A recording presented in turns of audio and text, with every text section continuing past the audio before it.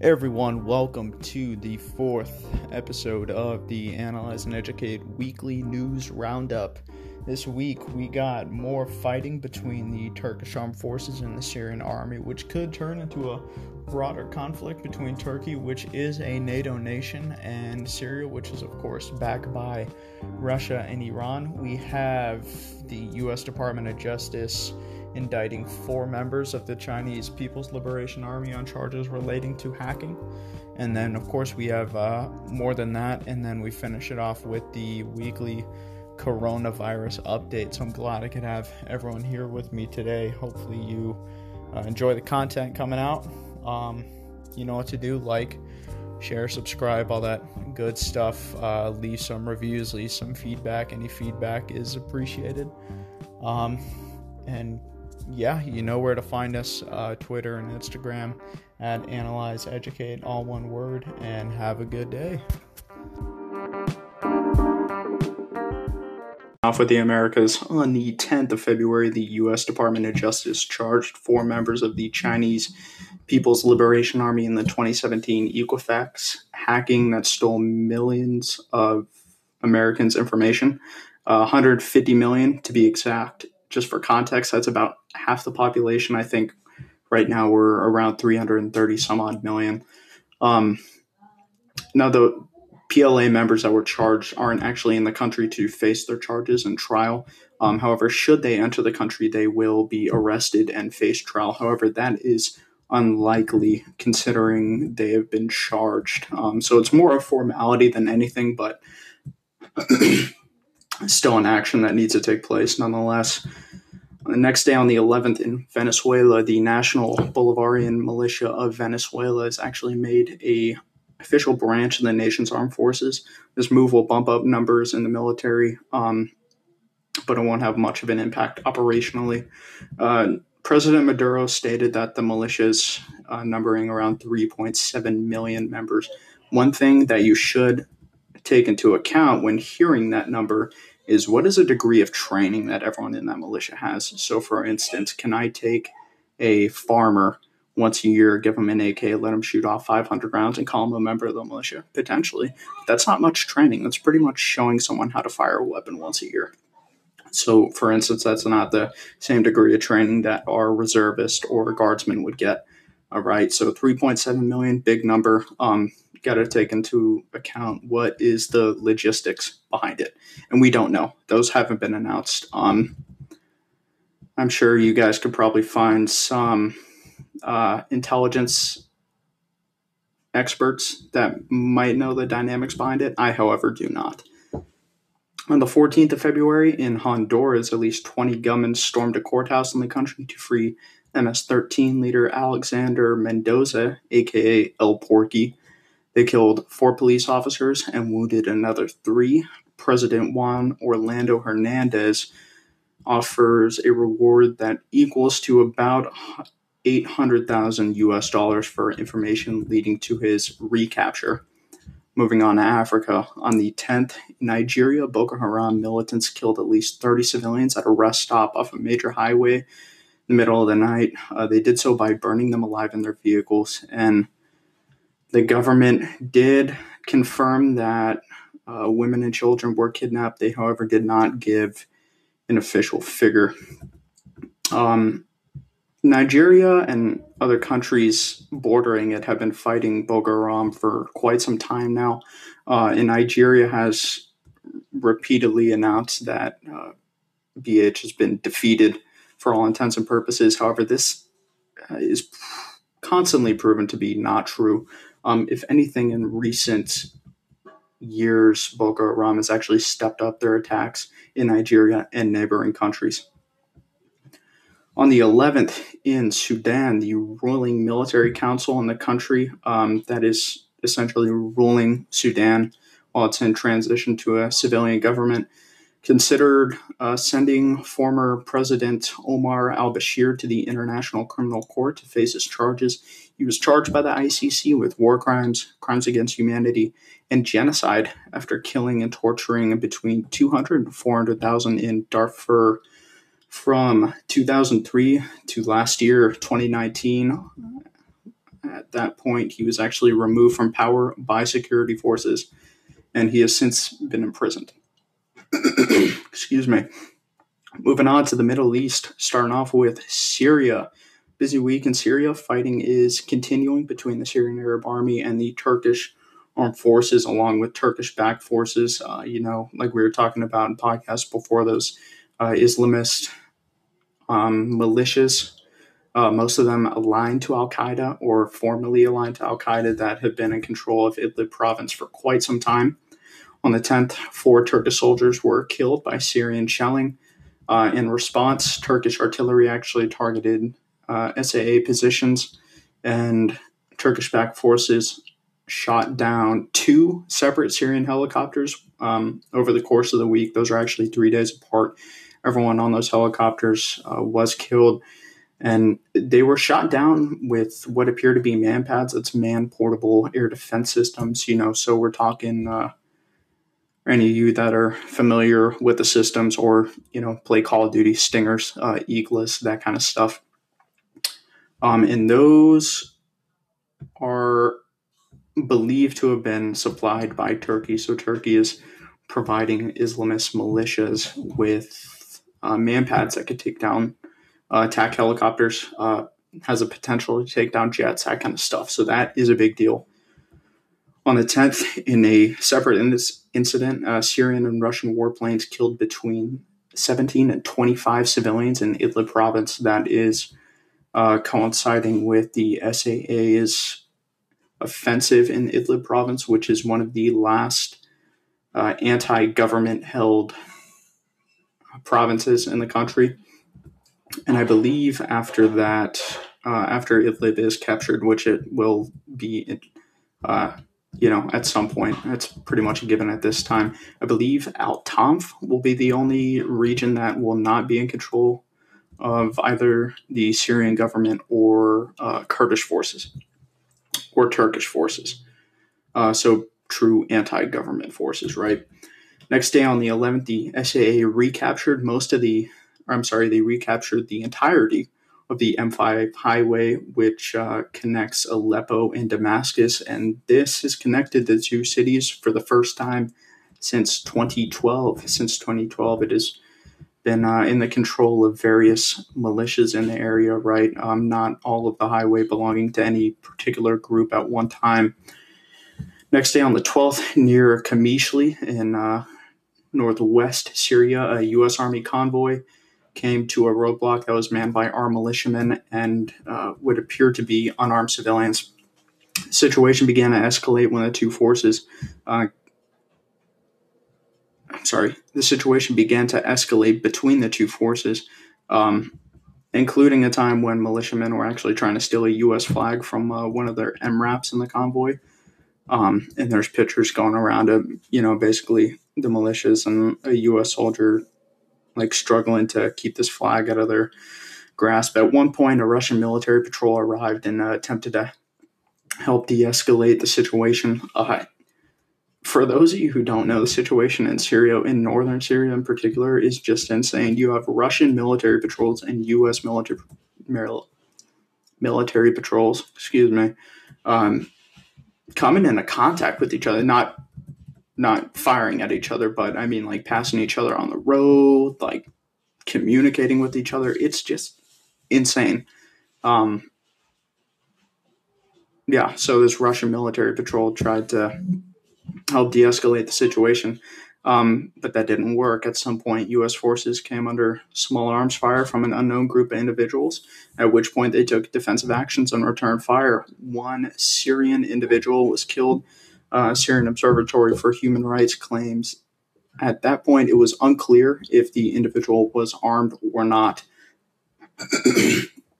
Moving on to Lebanon on the 12th, Lebanese military attempt to shoot down an Israeli Defense Forces drone that came into its airspace, supposedly. And after that point, there was heavy IDF jet activity in the area. Moving on to Iraq, next day on the 13th, one small rocket hit an Iraqi air base that houses coalition troops outside of Kirkuk. And next day, the FAA allowed U.S. airlines to resume flights over most of the Persian Gulf and Gulf of Oman after suspending them last night due to rising tensions with Iran. And on the next day, rockets actually targeted the United States Baghdad embassy complex. And those rockets were launched by Kataib Hezbollah, the militia that's sort of been clashing with U.S. forces ever since before General Soleimani was killed. Heavy air activity was reported over Baghdad after that rocket attack.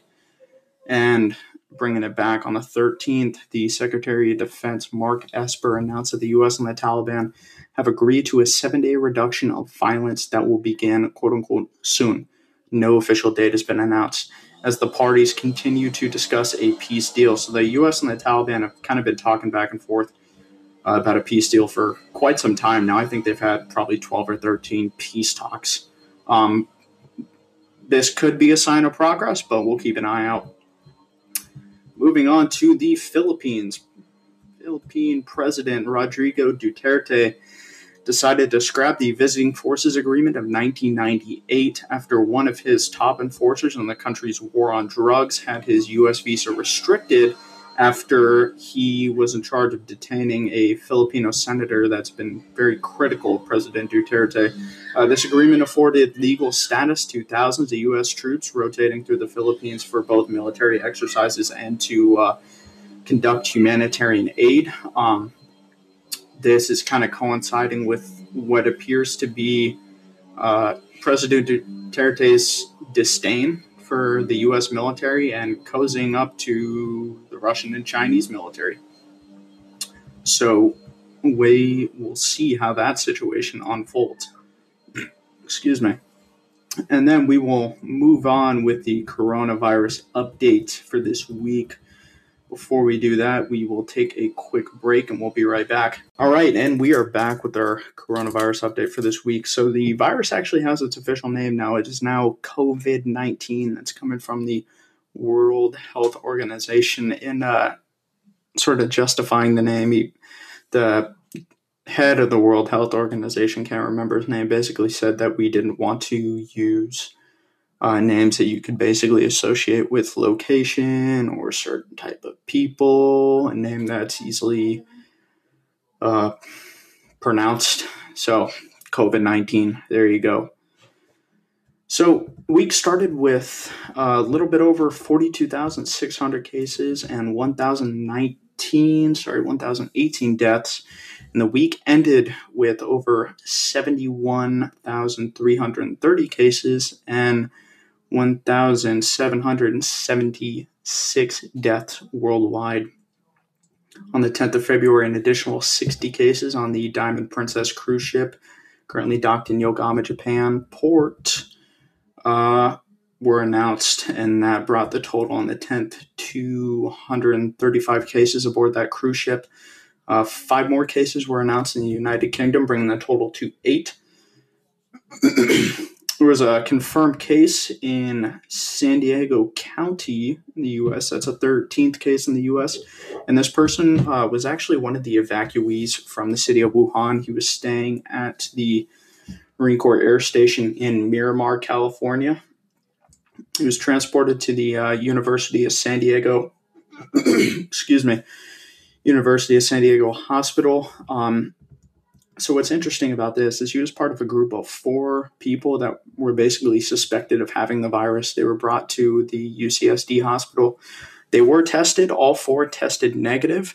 And then at some point, somehow they were able to determine he actually did have the virus. So he was brought back to the hospital. He's currently being treated.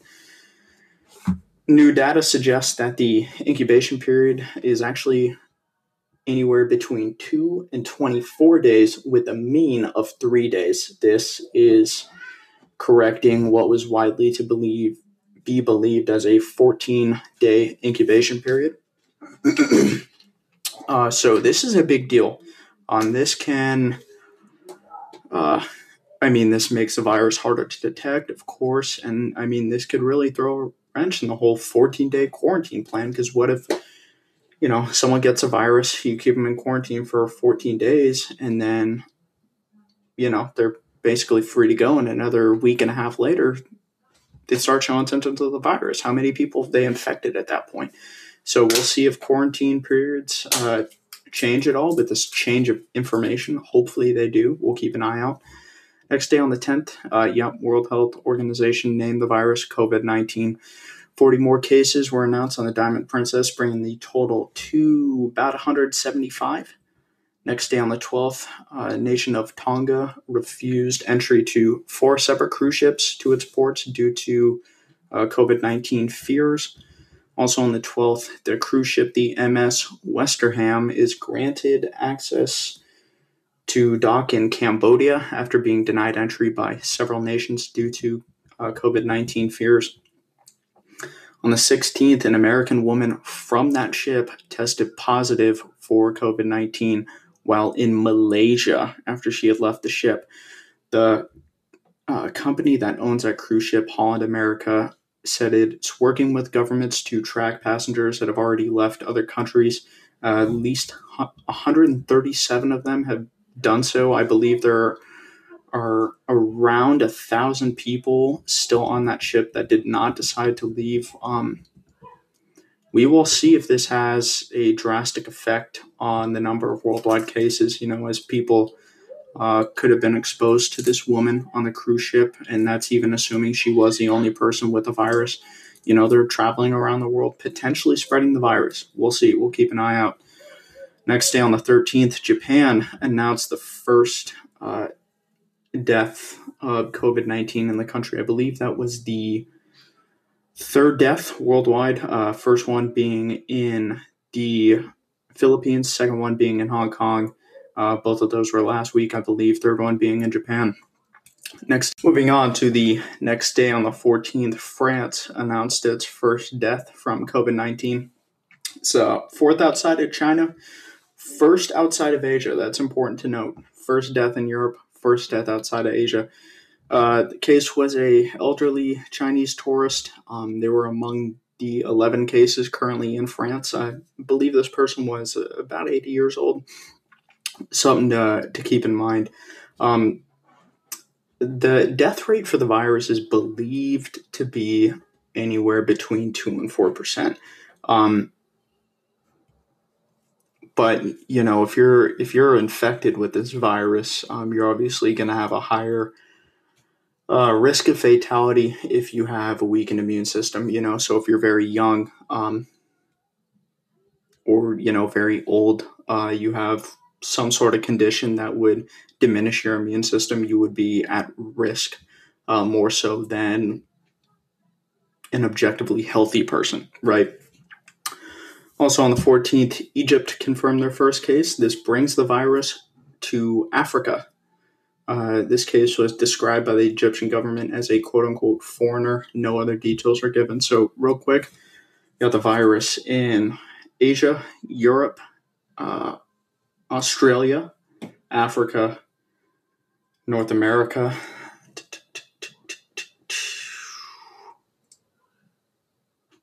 and so we're just missing Antarctica and South America. And of course, Antarctica is considered uninhabited because there is no consistent population there, right?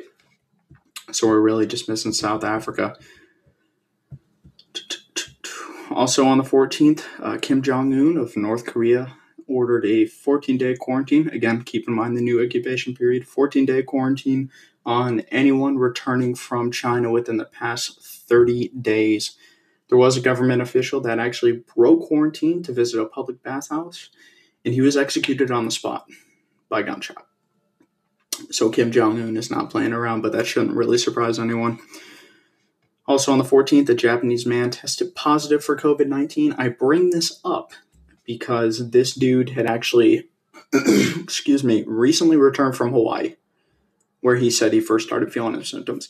Keep in mind, there are no confirmed cases in Hawaii. So what we probably have here is someone in Hawaii was infected with the virus, and they have yet to show symptoms of the virus, which is why they haven't sought medical attention, why the case hasn't been reported. But they were still contagious. within this incubation period, which is, what we're hearing from a lot of sources, right? You're contagious during this incubation period.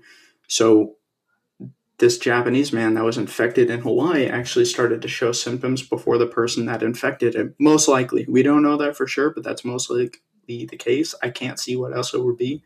Hopefully this doesn't spike up the number of cases, especially in the U.S., but we'll see. We'll keep an eye on it. Next day on the 15th, cases on the Diamond Princess cruise ship bumped up, and they were at 335 as of the 15th. Keep in mind that's out of about 4,000 people, crew and passengers included. So that is a little less than 10% of that ship's population infected. Now keep in mind, today is the 17th. The number of cases is bumped up. I don't take my word on this, but I thought I saw within the past few hours that it was actually reported to be 455 or maybe 435, between that range. So that is over 10% of the ship's population, at least, that we know of. Also on the 15th, Nepal evacuated 175 of its citizens from the city of Wuhan. Better late than never, I guess. And lastly, on the 16th, yesterday, Taiwan reported its first death from COVID-19. That is the 5th outside of China. So with that being said, hope you guys enjoyed this podcast. News is kind of grim. It's the nature of it. Oh well. Then yeah, we'll see you next week.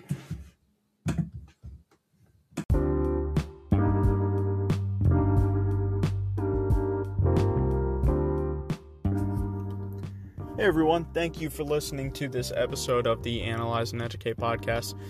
Like I said before, you could find us on Instagram at AnalyzeEducate, all one word. You could find me on my personal at Kirko408 on Instagram.